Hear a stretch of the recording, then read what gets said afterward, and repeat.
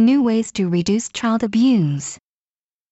News that an expert panel at the Health, Labor and Welfare Ministry has begun discussions on beefing up efforts to prevent child abuse comes at a time when it has been revealed that the number of such cases reported to relevant authorities across the country hit a record high in fiscal 2014. The panel should come up with effective steps to strengthen the functions of child consultation centers nationwide, which play important roles in enhancing children's welfare, including providing shelters for abused kids, offering advice and finding appropriate facilities that can care for children who face various problems. At the same time, the government needs to look into the basic issue of how to eliminate the potential seeds of child abuse, such as poverty and isolation of families. According to the Health, Labor and Welfare Ministry, the 208 child consultation centers across Japan handled 88,931 cases of child abuse in fiscal 2014, a 20.5% increase from the previous year and the most since officials began compiling comparative data in 1990.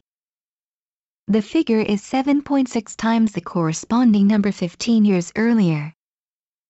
If the centers are alerted to suspected child abuse, they dispatch juvenile welfare officers with expertise in psychology and pedagogy to the home of the abused kids within 48 hours to confirm their safety and talk to the parents. The centers may provide temporary shelters to the children or take measures to get other facilities to protect them.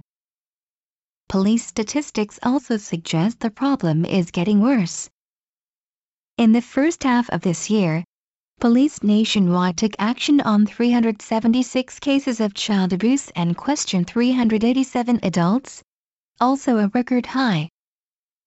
Cases of physical abuse including violence and injuries numbered 307, or 81.6% of the total, 28 of them murder or attempted murder. During the same period, the police reported suspected cases of abuse involving 17,224 kids to child consultation centers. Conspicuously, 64.5% of these children suffered psychological abuse, 42.2% having witnessed scenes of one of their parents inflicting violence on the other.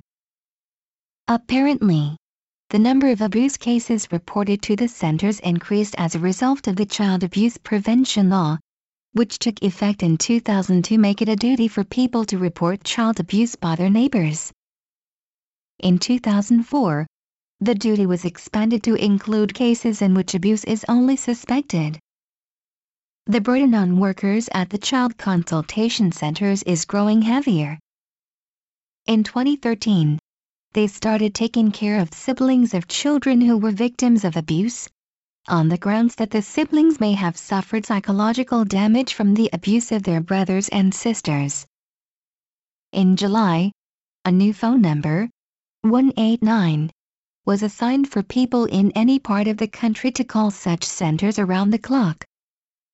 While the number of abuse cases handled by the centers in fiscal 2014 was 7.6 times higher than in 1995, the ranks of juvenile welfare officers at the centers nationwide rose only 2.4 times from 1,230 to 2,934 over the same period.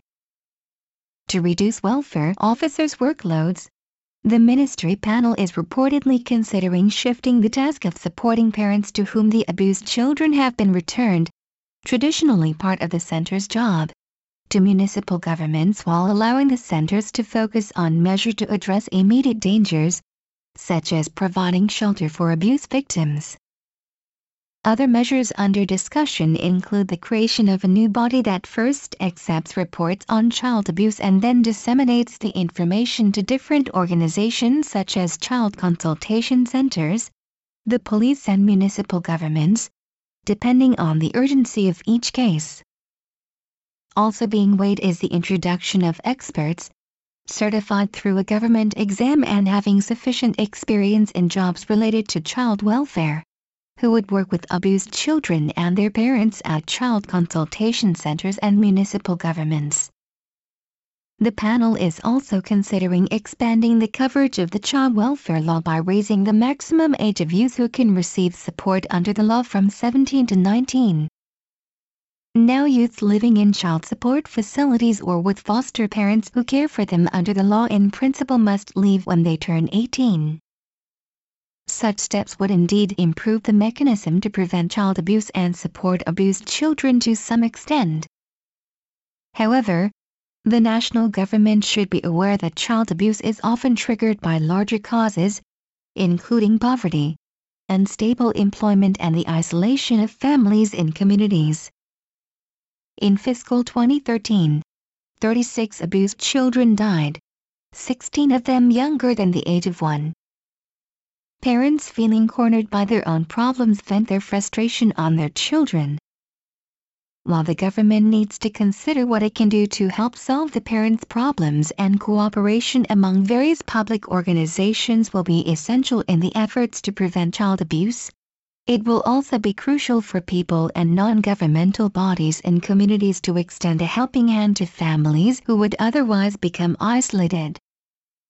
Creating a network among people and civic organizations to extend such help will be critical to reducing child abuse. The Japan Times, November 29,